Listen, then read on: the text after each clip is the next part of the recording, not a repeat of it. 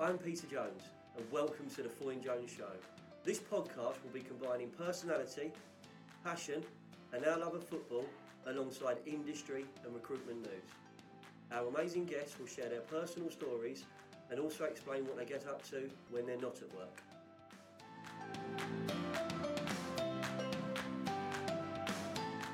Welcome to today's episode of the Foyne Jones Show. It's a bonus episode, Callum, isn't it? Bonus episode. We said the Foyne Jones Show Series 2 would only be 10 episodes, but in my normal style, we're going for episode 11.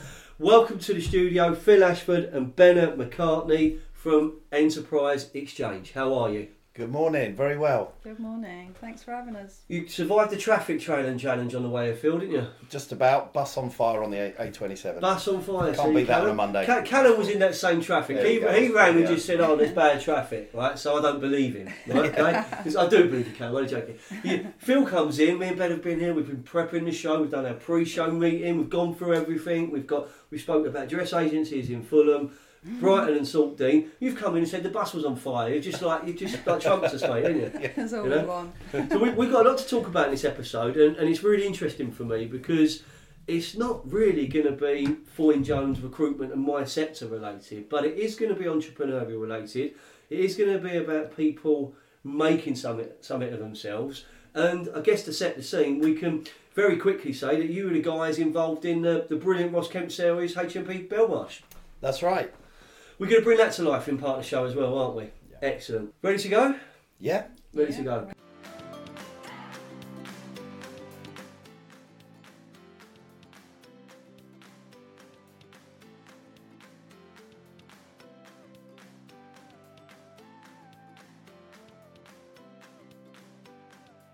So, I want to give the listeners just an understanding of who's here. So, Phil and Ben, I just want you to take a couple of minutes each just to introduce yourself. Phil, I know you want to go first, so normally, Ben, I would say ladies first, but I don't think we can hold him back. So, Phil, just give us an idea of who you are, where you're from, what you've been doing the last few years, and why all of a sudden you walk back into my life and you're here. Absolutely. Thank you, Peter.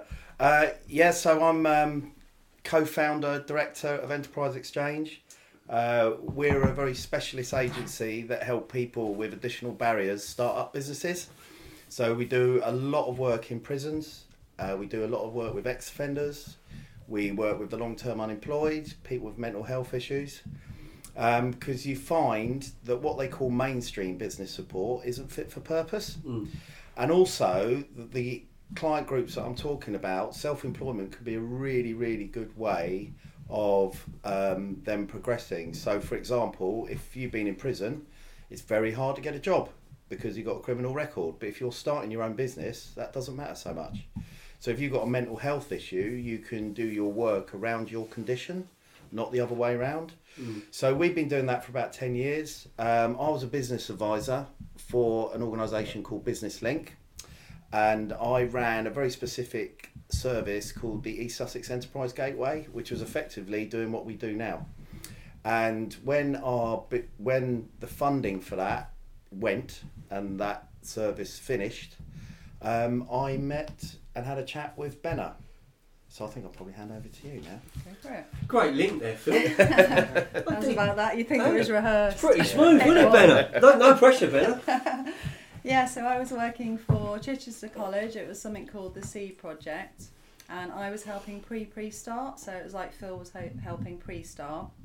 And we just kind of randomly got to know each other because we didn't realise we were working in buildings right next door to each other in New Haven, which was really odd.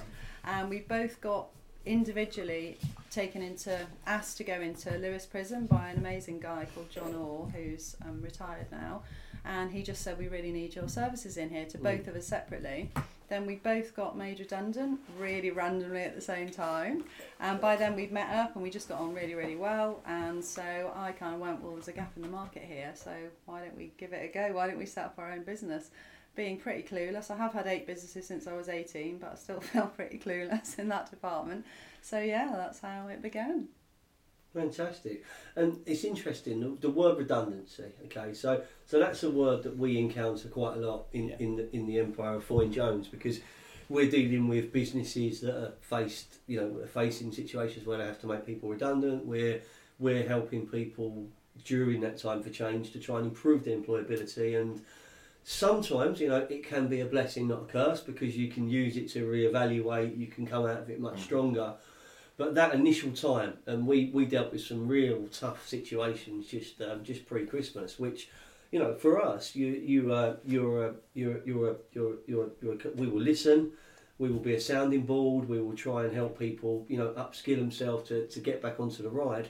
But you're working with limited resources because we're only working with the positions we've got and the companies we're working in, and ultimately 95% of what we do will be disappointing for someone who's in that situation, unless they're of that magical 5% where they match a project we've got and they match a vacancy. But if we can get them coming out of the Foyne Jones experience where they're feeling more confident, they've maybe got a boosted social media profile, they've got an idea of how they can unlock the job market that they can see and the hidden job market, but more importantly understand how to reach out to target employers, we've made a difference. You take that a huge step further, I guess, don't you, if you're going into people that are coming out of a custodial sentence and they're looking to do things better for themselves. That must be powerful for lots of different reasons. Where do you draw your inspiration for that, Phil? I think as I say, Benna and I went into the prison separately, and we sat with a group of lads who were on a business course. Yeah. And I had all the same prejudices and misconceptions about what prison is and what prisoners are, etc. And within that half an hour of talking to them, I thought, these guys, they've really got something about them, and they're very much the forgotten people. People don't really, people in prison are very hidden away. And what we did is we never pretended we knew it all. So the first thing we did is we did some market research.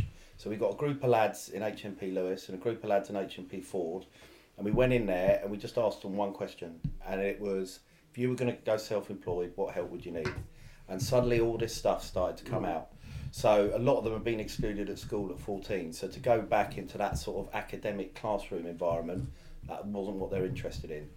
They didn't want to know how Richard Branson does his branding. They wanted to know, how as a painter and decorator do I get myself out there and market myself cheaply. They wanted real practical step-by-step help. Also, a lot of people going to a prison might go on a good course, they get no support on the out. Another thing that came through loud and clear was the self-esteem and confidence issues. I always say sometimes the most loudest ones on the course are normally the most vulnerable. So we put a programme together all based on that. So everything that we do with the guys is based on what those needs are. So that's where that sort of inspiration originally came from. Just from my perspective, so we know each other, Phil, so I'm going to talk from the heart here. I got involved, probably I didn't spend enough time as I would have liked to, but was it 2012, 2011? Yeah. Maybe 2012 I think it was. So I got involved. I saw something where, at Lewis Prison you were looking for business owners, entrepreneurs, people that could tell a story to go in and give some time up. And I remember saying, I fancy that. I really do. I think I could offer something. And I remember the shall I, shan't I, am I relevant? Would they be interested in me? Am I interesting? But coming in and meeting you and spending that afternoon there, I think that was one of the most, and I talk about this a lot, Callum will know and the girls out there will know, I talk about this in terms of presentations. I've done big gigs, I've done big speaking gigs to 2,000, 3,000, 4,000 people. I've done really intimate gigs, where you're working on a 1-to-1 or 2-to-1 basis, Benna, like some of the things you do. That, in terms of an experience for me, and we'll probably come on to it a bit later, but I've got an emotional attachment to it anyway. I left there, leaving that room with like 29 handshakes and one bear hug with some real characters.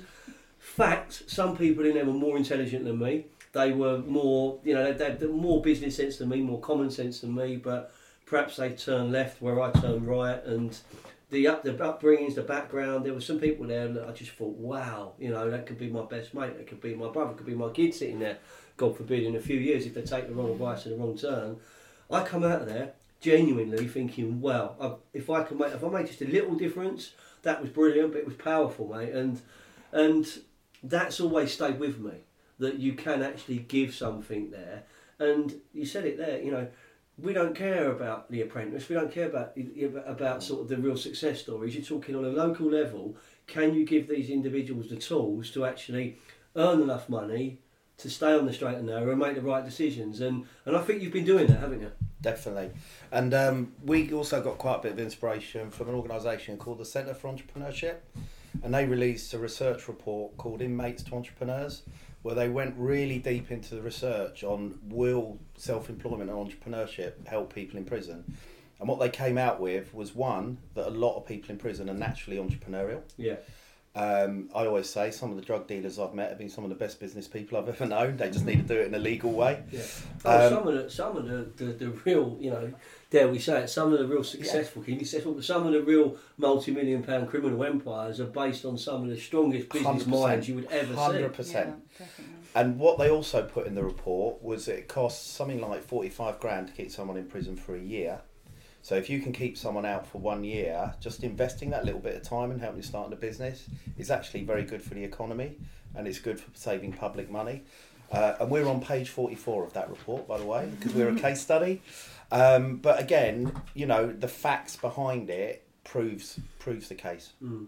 And it is breaking down barriers, isn't it? Because you go into the prison environment. I mean, my journey into that time in Lewis, you are walking into a custodial centre, so it's not welcoming, it's not friendly. You are being treated quite aggressively at times, to be fair, but that's fair enough. So you come the other side, and I remember sitting outside. I was with you. We were sitting outside the room, and the guy was finishing off, and bless him, it didn't look like that was going that well, that session, did it? And I'm like, thanks for this, Phil. This looks fun. Do you know what I mean? So.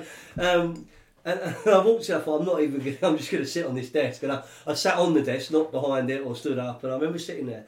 And Phil said, "You'll be all right. Go on, just be yourself. Be yourself. Yeah, definitely. Don't talk about Fulham, whatever you do." So first thing I said is, "I'm from Fulham," and I do have an emotional attachment to Lewis Prison. My granddad, God rest his soul, was a character, probably one of those London villains of days gone by. I've told this story so many times, so it's not breaking news for listeners. They know it. I talk about it, but he taught me lots of things, and I also learned from him things I didn't want to be as well, because I saw the impact of having lots of stuff and then having nothing, and then that sheer terror when someone you love's been, he's not there no more. So I saw that, but towards the end of his very last sentence, he was in Lewis Prison, and that was the only, I didn't even know Lewis existed. I was a young kid, but we went on this big adventure, trains and buses to down to Brighton, across to Lewis, to here, to spend about 20 minutes with him, to go all the way back. But Lewis was quite dear to my heart, and that was kind of, look, and I remember saying, "Look, boys, I'm from a council estate. I grew up, without my mum and dad. My nan and granddad brought me up. My granddad ended up in here. I could have ended up in here. My mates are in places like this now." And it kind of got the room on board a little bit. There was a few that, like in any meeting, man, there's always someone that you got to play the game a bit. But genuinely, when they started telling their stories and you got some contribution, there was some sharp brains in there. But in that Lewis programme that we did, we had, I think it came out around 25% success rate of someone going into work or into self-employment. I'll let Benna talk to you about one of our clients, and we had an email from him after the TV programme. But yeah, so it's around about 25%. But often when they come out of prison, whether they're successful or not, they don't want to engage with anything that involved that prison before. So sometimes you don't hear from them when they get out. So there's a lot that we don't know. But our case studies have been really, really positive. Really positive. Do you want to speak about? Yeah, I won't say his name, but one guy that we worked with from the very beginning when we were first in Lewis. And just a really lovely guy, but pretty, like you were saying when you went in, some guys are just a bit harder to get to. And I had quite a few one-to-ones with him, and we just really saw over time, he literally sort of sat at the back, was really shy, didn't really say anything, didn't really engage with the other guys, but he was just, I could really see there was something there, and he was a really sweet guy. Sat down with him to have a few one-to-ones, and over time, slowly, we kind of got to the point where he was saying, "I'm really interested in this, I really like doing that." And so, yeah, we really supported him with his business idea. And he just kept getting, because he'd been in and out of prison all his life, and he just kept getting so many sort of negative, well, everything he's had in his life had been negative on some level or another. And with the prison officers, I think, as well, he was getting, like, real negativity. So we spoke to loads of them about it, and they were going, "Oh, because he's getting out. He was getting out. Well, he'll be back in 2 weeks." And he was back in 6 weeks. But yeah, so it was just one of those situations where we were like, I don't know, you just don't know. You think that you're doing a really good job, and you just don't know how it's going to pan out. To cut a long story short, he did come out and come back in again a couple of times while we were there, and then he eventually got out. And I was meeting him on the outside, and there were so many times where I was really worried about his mental health. I didn't know what was going to happen. I thought he was going to go back, and he was going, I'm not going back in. You guys have helped me so much. I'm not going back in. I'm not going back in. How many years later? 10 years later, he's not back in. Fantastic. We got an email from him recently that literally nearly brought me to tears. He just said, I'm absolutely sorted. I've now got a relationship. I've got a kid. I'm loving life. Like, I'm never going back there, and just thank you again for everything you did. Amazing. I saw that email. I'm sure I saw that email, and that's really powerful, because that's where you can make a difference. And you know that you are right. There'll be people that you help that don't stay in touch. There'll be people that you help that don't want to be helped. That's standard, you know. But you can't stop trying, can you? Yeah. You can't stop trying. Would I be able to just do one little case study just for one? We've run a programme called Restart up at HMP Birmingham, which is one of the toughest prisons in the country. And what we do in collaboration with a charity called Beating Time, who do choirs in prisons, the guys have to do 12 weeks of choir, and in the middle they get the self-employment training, and at the end of it they have to do a concert where they present their business idea and sing some songs and all the rest of it, and it's absolutely amazing. And when we do it again, we'll definitely invite you along to that. I think it will blow you away. But one of the guys there, he's actually still inside, but he's started a recruitment agency. So what he's doing, he's getting the lads who are actually in prison, training them up, CVs, all the rest of it. He's got a network of employers, so they come in and interview the guys. He's doing it all from inside, and he's already got 5 people into jobs, which is off the scale. And you'll love the name of his business. It's called Inside Job. Yeah. But the point of that is a lot of them have quite a social purpose. They actually want to give something back, and that seems to be coming through more and more. Very much so, yeah. I'd love to hear more about that. I mean, that's just.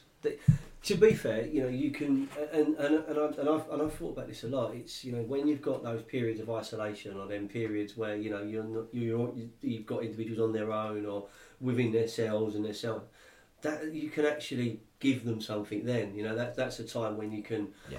That's the time when you can maybe get in touch with some of them, or get them, the ones that are thinking that way, to channel the mind in the right way. Definitely can. What a great insight.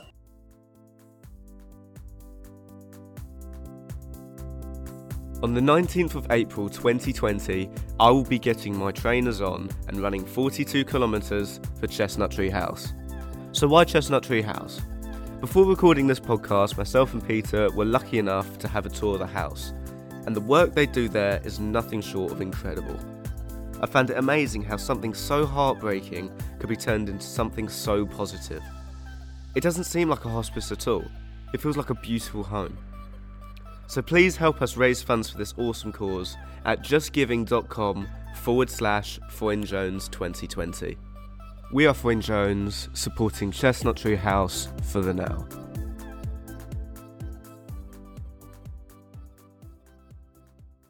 So, Callum knows this, but the listeners won't know it. There's a reason that Phil Ashford, joined by Benna, is in the studio today. I was sitting down with my boys, and they said, "Come on, Dad, Ross Kemp's on, new series, come on." I'm like, "Where is he? Is he in Afghanistan? You know, is he in South America? Where is he this time? What's he up to?" "No, he's in Belmarsh. Come on, we watch this one. This will be good." So I sit down. I'm watching it. I'm sort of watching it, Phil. I don't want to say I'm really watching it, but it's on in the background, and I'm there.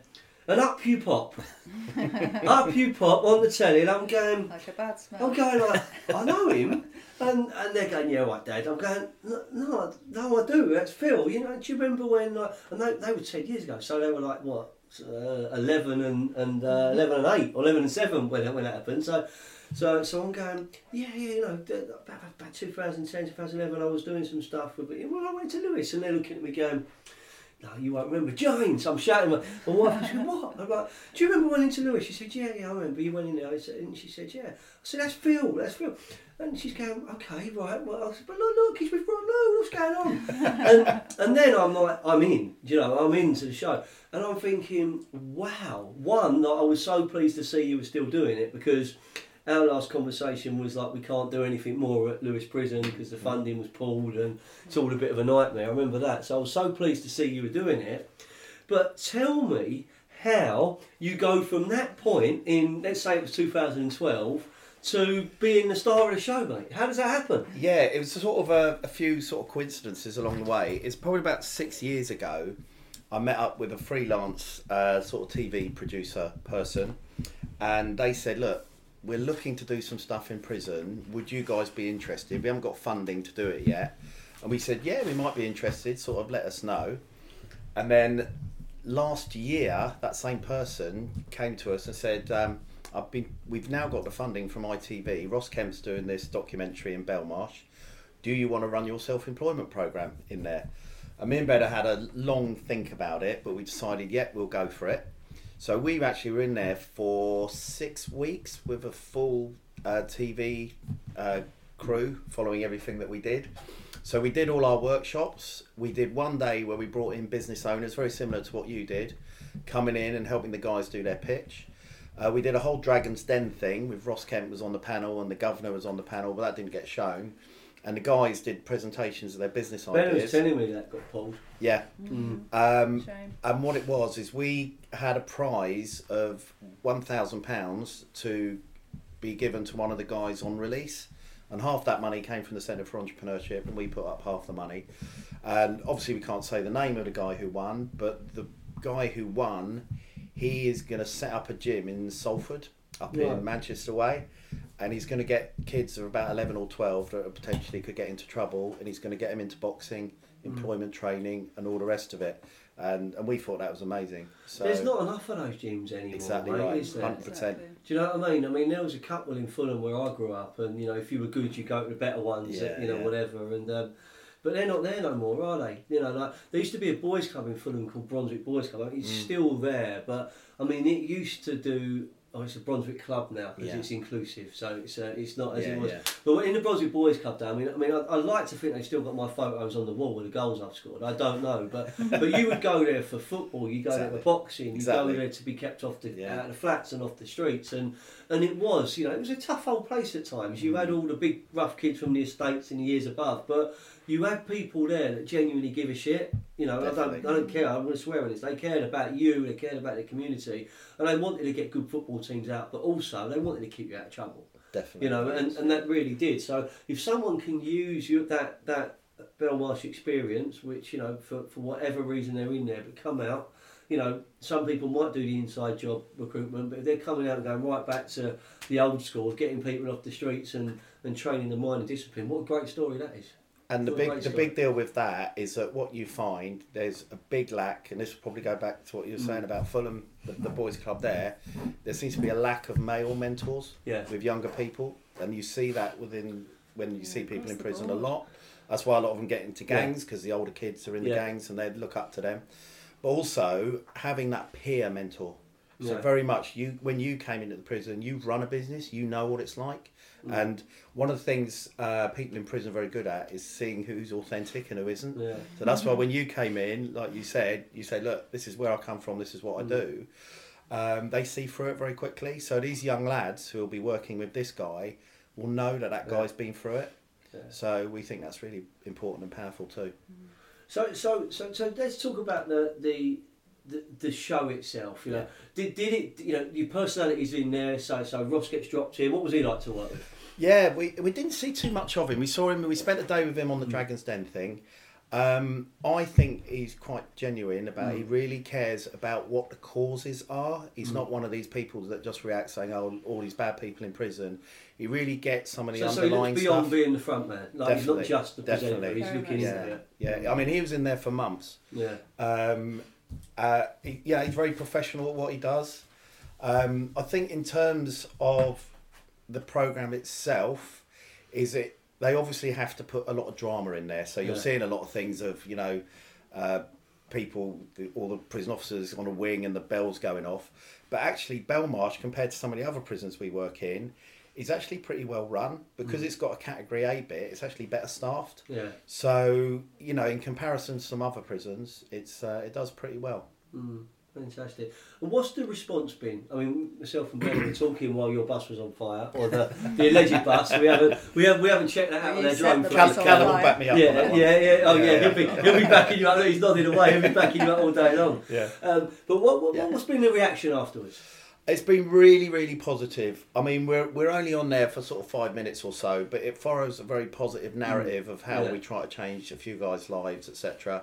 We've had, I mean, as Benna was saying, some of the most powerful stuff we've had is actually people who've been on our course in the past, saying I'm now running a carpentry business and I've been clean and I haven't been back in prison. So that's been really good to hear. But we've also had, what's been amazing, and yourself included, is so many people have just said, we want to help you out. You know, we've had ex-offenders who've written books, have got in touch with us. We've had people in businesses, we've had all sorts. And we've also had some interest in the industry. So, you know, a few prisoners have been in touch with us saying, you know, maybe you could come in and do some similar stuff. And where does your, to deliver the schemes you're delivering, to make it work, where does the funding come from? I mean, I know That's the best question. I asked this to our charity of the year, Chestnut Tree House, and you know, and they, you know, I was just wow. So I've got to ask. I'm just interested. Definitely. Well, we did Belmarsh for nothing. Yeah, we didn't get paid to do that. We didn't even get paid expenses, but we thought it was a good way of getting our business out there. Where does our funding come? Our main funding comes from a program called the Health and Work Program. Right. Which is a way for getting people very far away from the job market into employment. And we're specialist self-employment advisors for a charity called the Shore Trust, who run that contract. So we run that all over the country. We're sort of Birmingham, Leicester, Kent, Sussex and West London. We also, with Restart, that was the one with the choirs, the lady who runs Beating Time, she's the most amazing fundraiser. She's like a dog with a bone, so she's gone round. So we get some funding from KPMG and other donations and stuff like that through that funds that program.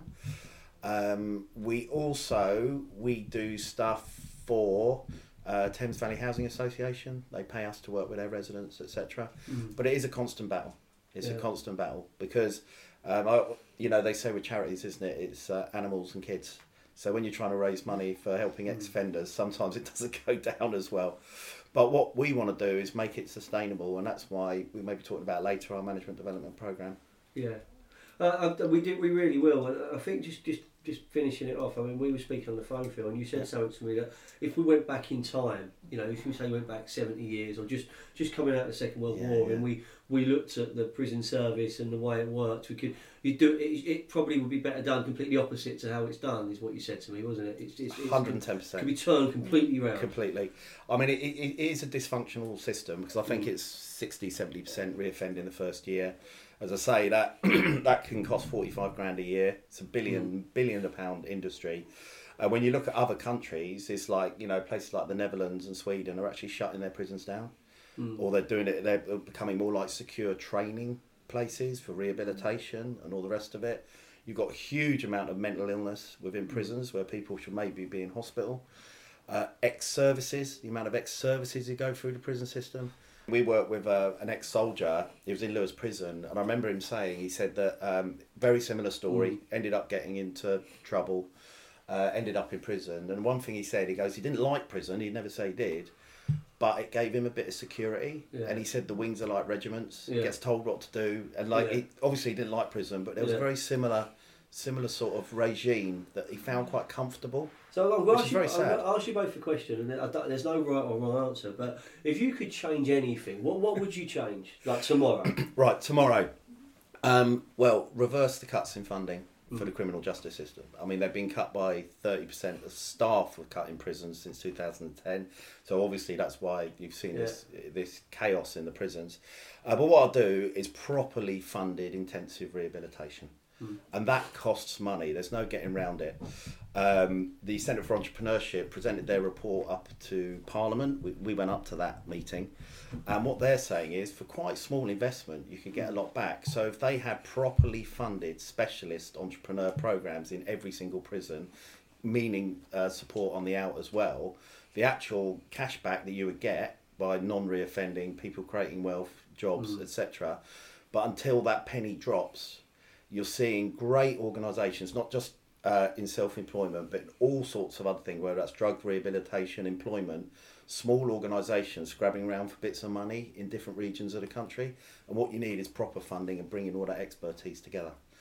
But that's still got to be worth investing in, isn't it? 100%. Long may it continue. It's really good to hear that.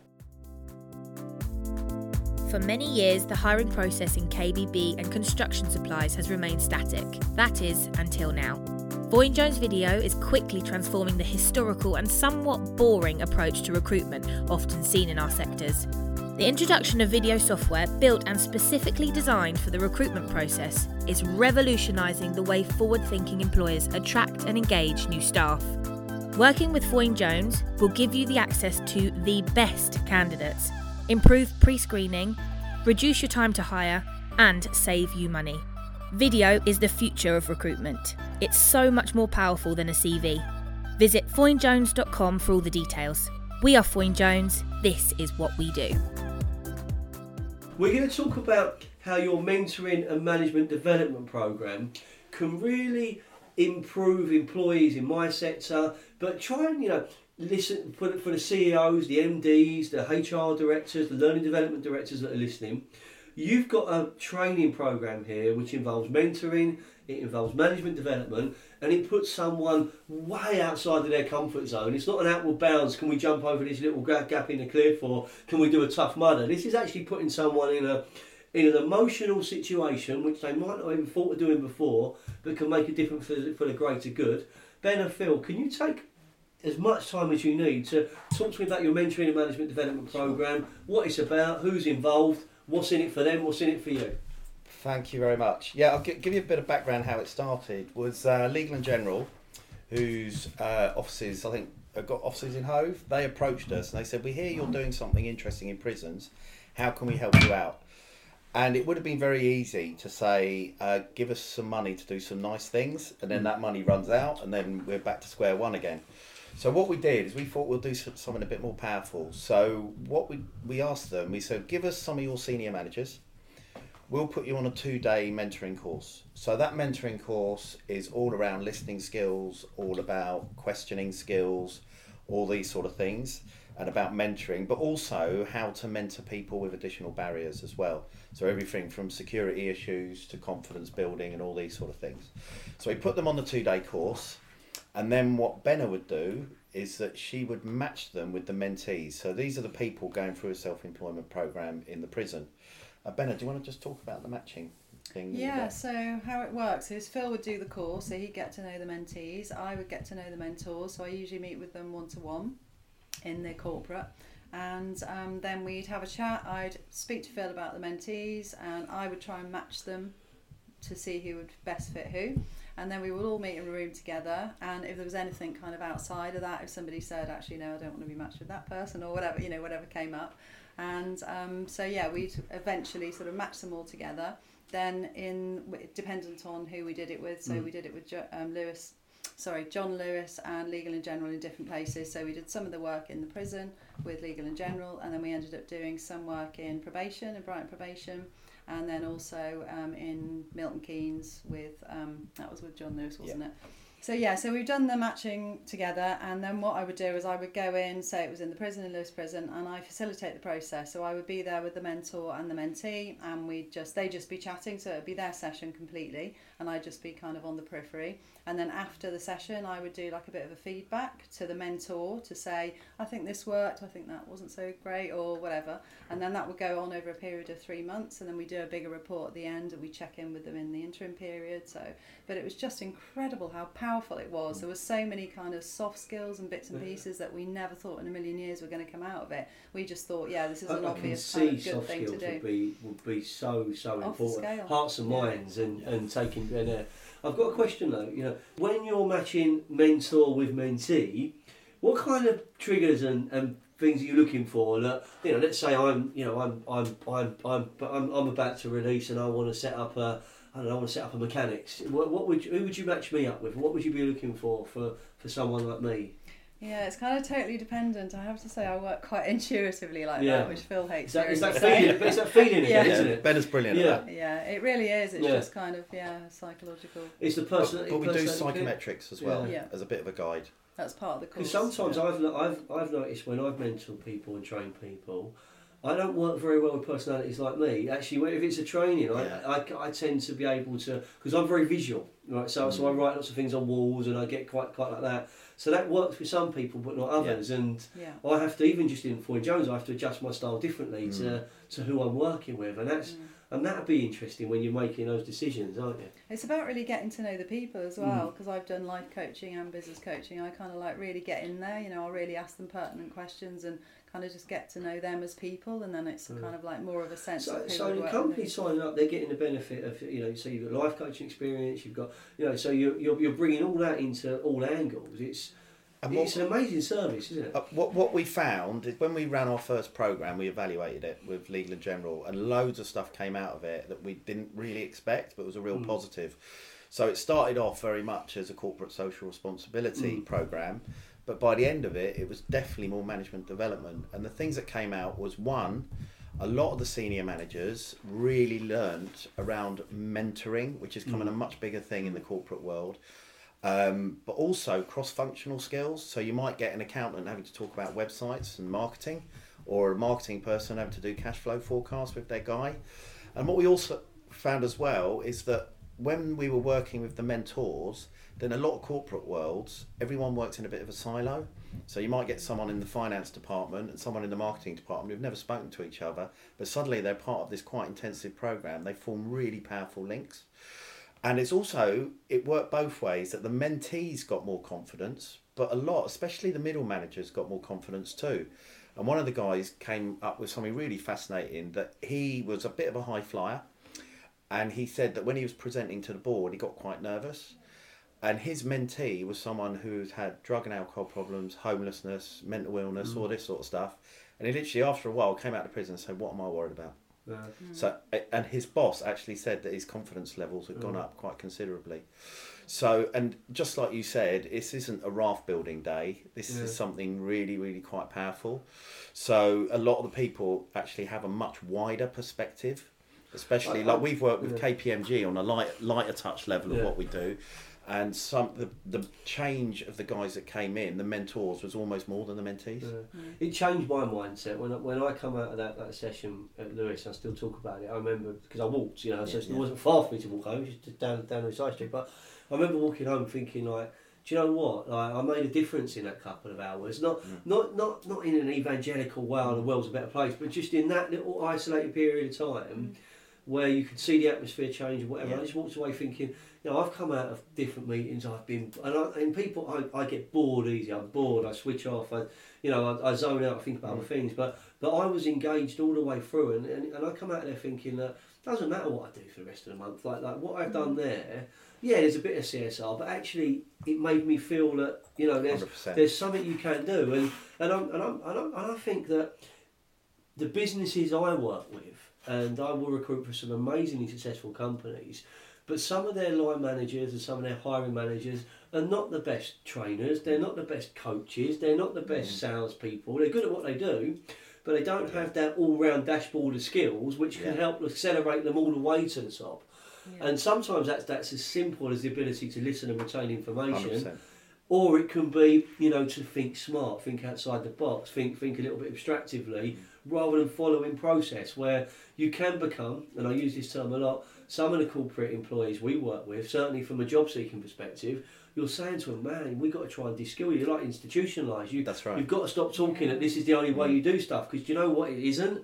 You can do that in over 10 different ways and make money, but you're just following the process you've been told. So you start clearing their mind and getting them into an interview situation where they think differently, bang. And that's no different to working with the people that you're going to set them up with. But it is deep breath, isn't it? You get Trevor and Janet who are like in the, they're in the HR team or the sales team of a big corporate, and you're saying, right, next week you're in Ford and you're dealing with 6 fellas who are going to be released in a month's time. Bang. So there is that deep breath, and I guess I don't think someone would need to. It would work if they were told they were going to go on it. I think they've got to. For the benefit of people who haven't got a camera, I'm waving my hand. You've got to do star jumps and say, I want to do this, please, boss, haven't you? It was really interesting. A lot of people that came on, their main concern and issue was things like, I don't know enough about business, or I haven't set up my own business, I only work in accounts, or I only do this or whatever. But it was really interesting to see when we sat down and we went, don't worry about that. This is not why you're here. This is why we're here. We provide the business support. But then, what they got out of it longer term was like that was a forgotten memory. They couldn't even believe they'd asked that question. Did anyone have any real concerns over their safety, over their own welfare? I'd like to do it, but what if this happens? What if that happens? We're very, very sensitive to that. So, for example, some people came into it saying, I don't mind what offence they've had, but some people, from maybe personal experience, will say, I wouldn't want to work with that particular offender, but that's entirely up to the mentor. We're very sensitive to that. But what was interesting was that a lot of the mentors had quite deep reasons for doing it. Like they might have had a nephew who's inside, or they might have been a little bit in trouble themselves. So there's some really quite powerful drivers, and it has to be voluntary. And just getting back to the recruitment thing, we're talking to a couple of construction companies. There's huge skill shortages in certain industries. Big time, mate. So what we think would be a brilliant fit, if we could work with a construction company, but all the guys that are on our programme, the mentees, are training up to be in construction, self-employed contractors. That could almost be a recruitment process, because it would be a 3-month interview, effectively. So they could actually select the people that maybe end up working for them. There's not a company in my sector. I've got 2 distinct sectors. I've got kitchens, bedrooms and bathrooms, and I've got construction supplies. So, whilst those companies are not the on-site based contractors, they are selling to them on a daily basis. Those guys on site could not build anything if these companies weren't putting their products on there. So there's not a conversation I have in that world where people don't say, where companies don't say, we need more people, there's no conveyor belt, where's the future, where's the next generation, where are they? And that's at all different levels. So I think you've got I believe through our audience, you've got a pathway to reach out to companies within construction, companies within construction supplies, companies within kitchens, bedrooms and bathrooms, where while some of the people that you're working with might want to be in a high-end showroom designing and selling bathrooms and kitchens, they may actually have a pathway in the other way where they can be using the practical skills to actually be installing them, managing the projects and doing the work there. Because again, that's an important part of that process. We can, you guys can come in and I can sell and design you the most beautiful kitchen, but if I don't get it done on time and it's not there for you for your first dinner party, you're unlikely to want to pay me. You're certainly not going to recommend me to your friends and family and social groups. So there are so many different routes, and if by giving mentors the chance to work with mentees, you're taking people out of prison and giving them a chance, fair play to you. Fair play to you. And also, some companies or people might not want to work with prisoners or ex-offenders. We could do this with ex-services. We could do this with lone parents. We could do this with other groups as well. And also, we've now got the... Oh, you've got me really passionate now. I'm thinking about science. But there's, because we'll come on to it later, but I'm going to get back involved to some degree, and we'll talk about that. But I do think there's definitely a way we can push some stuff together and do that there, because you've got a lot to offer. But if I'm listening, right? So I'm driving, I'm on the M4, and I'm in traffic. Oh, Jonesy's on again. Who's his guest this week? Oh, this is interesting. So. I wouldn't mind my L&D department getting in touch with you. I'd like to get in touch with you myself. What's the best way? Is it through your website? Is it pick the phone up through the front door? You're now a LinkedIn celebrity, Phil. Can we get you through there? Yeah, of course. Fantastic. Just one thing about the Management Development Programme that I haven't mentioned is we've now got it accredited. Okay. So if a mentor went on it, they get Institute of Learning and Management Level 3 in Leadership and Mentoring. So there is actually a CPD qualification attached to it now. That's good. But how to get in touch with us? Our website is always the best way. Our email addresses are on there. So that's www.enterpriseexchange.org.uk. We've got a section about the Management Development Programme. We're very clear that we will tailor our programme to what the learning needs of the organisation is. So if an organisation wanted to do it in a different way, we're completely flexible on that. That is brilliant. Listen, thank you so much for sharing that with us. That's been a brilliant part of the podcast. Thank you. Thank you.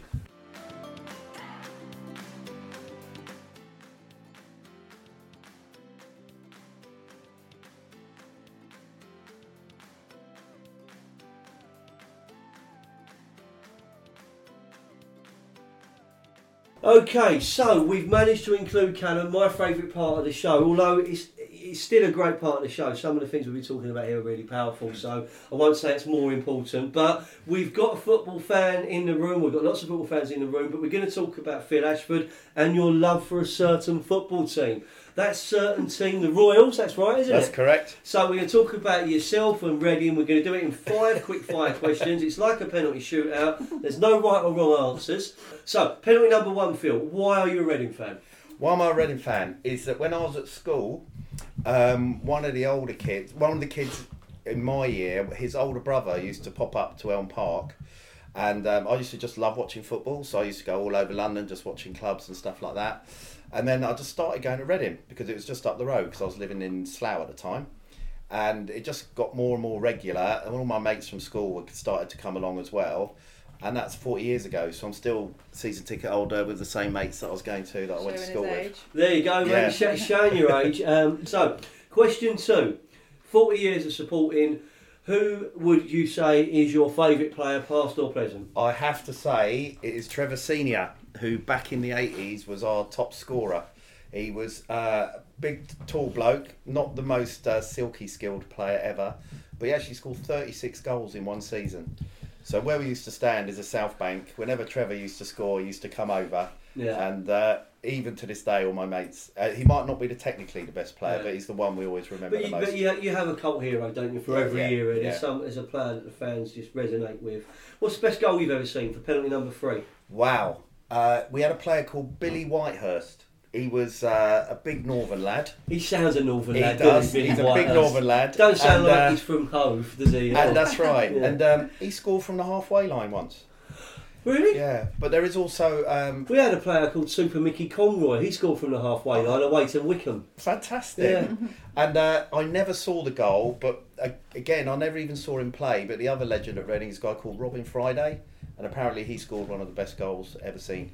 Okay, Just far... Just want to give him a mention. I'm going to give you all 3 penalties. So you're a Reading fan because your mates took you there and they were your local club, which is the right reason to support a football team. Your favourite ever player is Trevor Senior. A tall number 9, wasn't he? That's I think it, he was. Yeah. And the best goal was Billy Whitehouse. Number 4. I love this question. When did Reading make you cry? When did they last make you cry? Yesterday.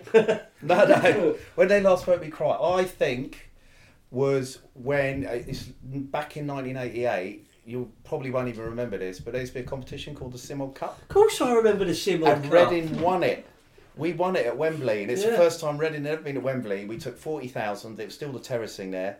And we beat Luton 4-1, and that was a very good Luton team. They ended up going to the League Cup final and all the rest of it. We got relegated that day. We got relegated that year. All the Steens in that relevant. Yeah, that's it. Yeah. So I remember just standing there at Wembley. Simod Cup, the Leyland Daff Cup, the Sherpa Vans Cup, the Mercantile Credit Trophy. Do you remember that one at the end of the season? And Fulham were a one-time winner. She's so bored. Benny's so bored. I know where you're coming from. Fulham were a one-time winner in Intertoto, mate. And we've got Liverpool sing, we won it 5 times. We sing Intertoto, we won it 1 time. That's right. I always say Liverpool, Man United have never won the Simod Cup. That's it, mate. Yeah. So just to finish things off, and this is just the funnest question out of all 5. We know why you're a Reading fan.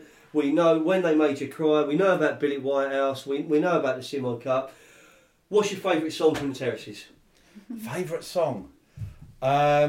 Sweet Molly Malone, I think. It's a bit of a Reading favourite. Phil Ashford from Enterprise Exchange, HMP Belmarsh, thank you very much.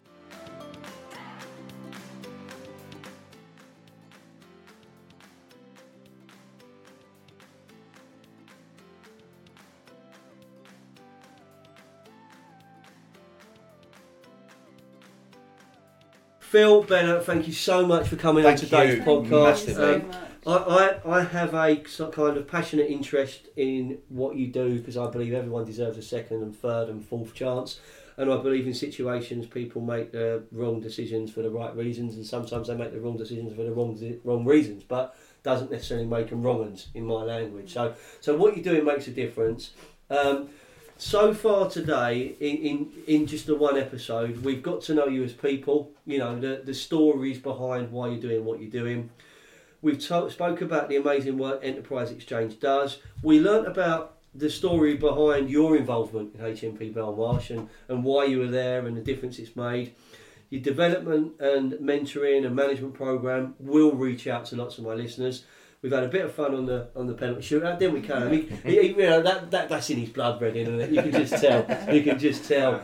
And we'll get you along to a Fulham Reading game if we end up playing again next season, because I think we've played them twice already. That's right. But just to finish the podcast, this is your time now. Is there any closing message you want to just share with us to the listeners?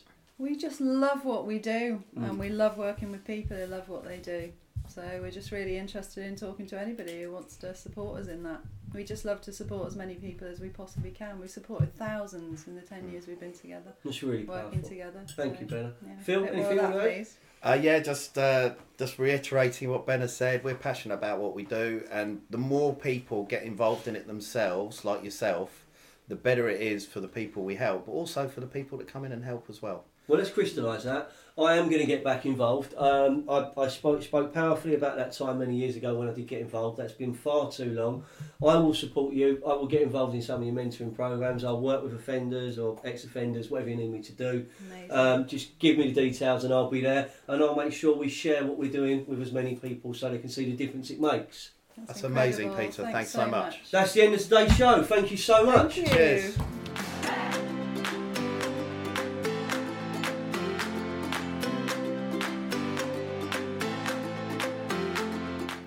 So that's the end of the show. Thanks for listening. You can find out more about Foyne Jones by visiting our website or connecting with me on LinkedIn. We are Foyne Jones. This is what we do.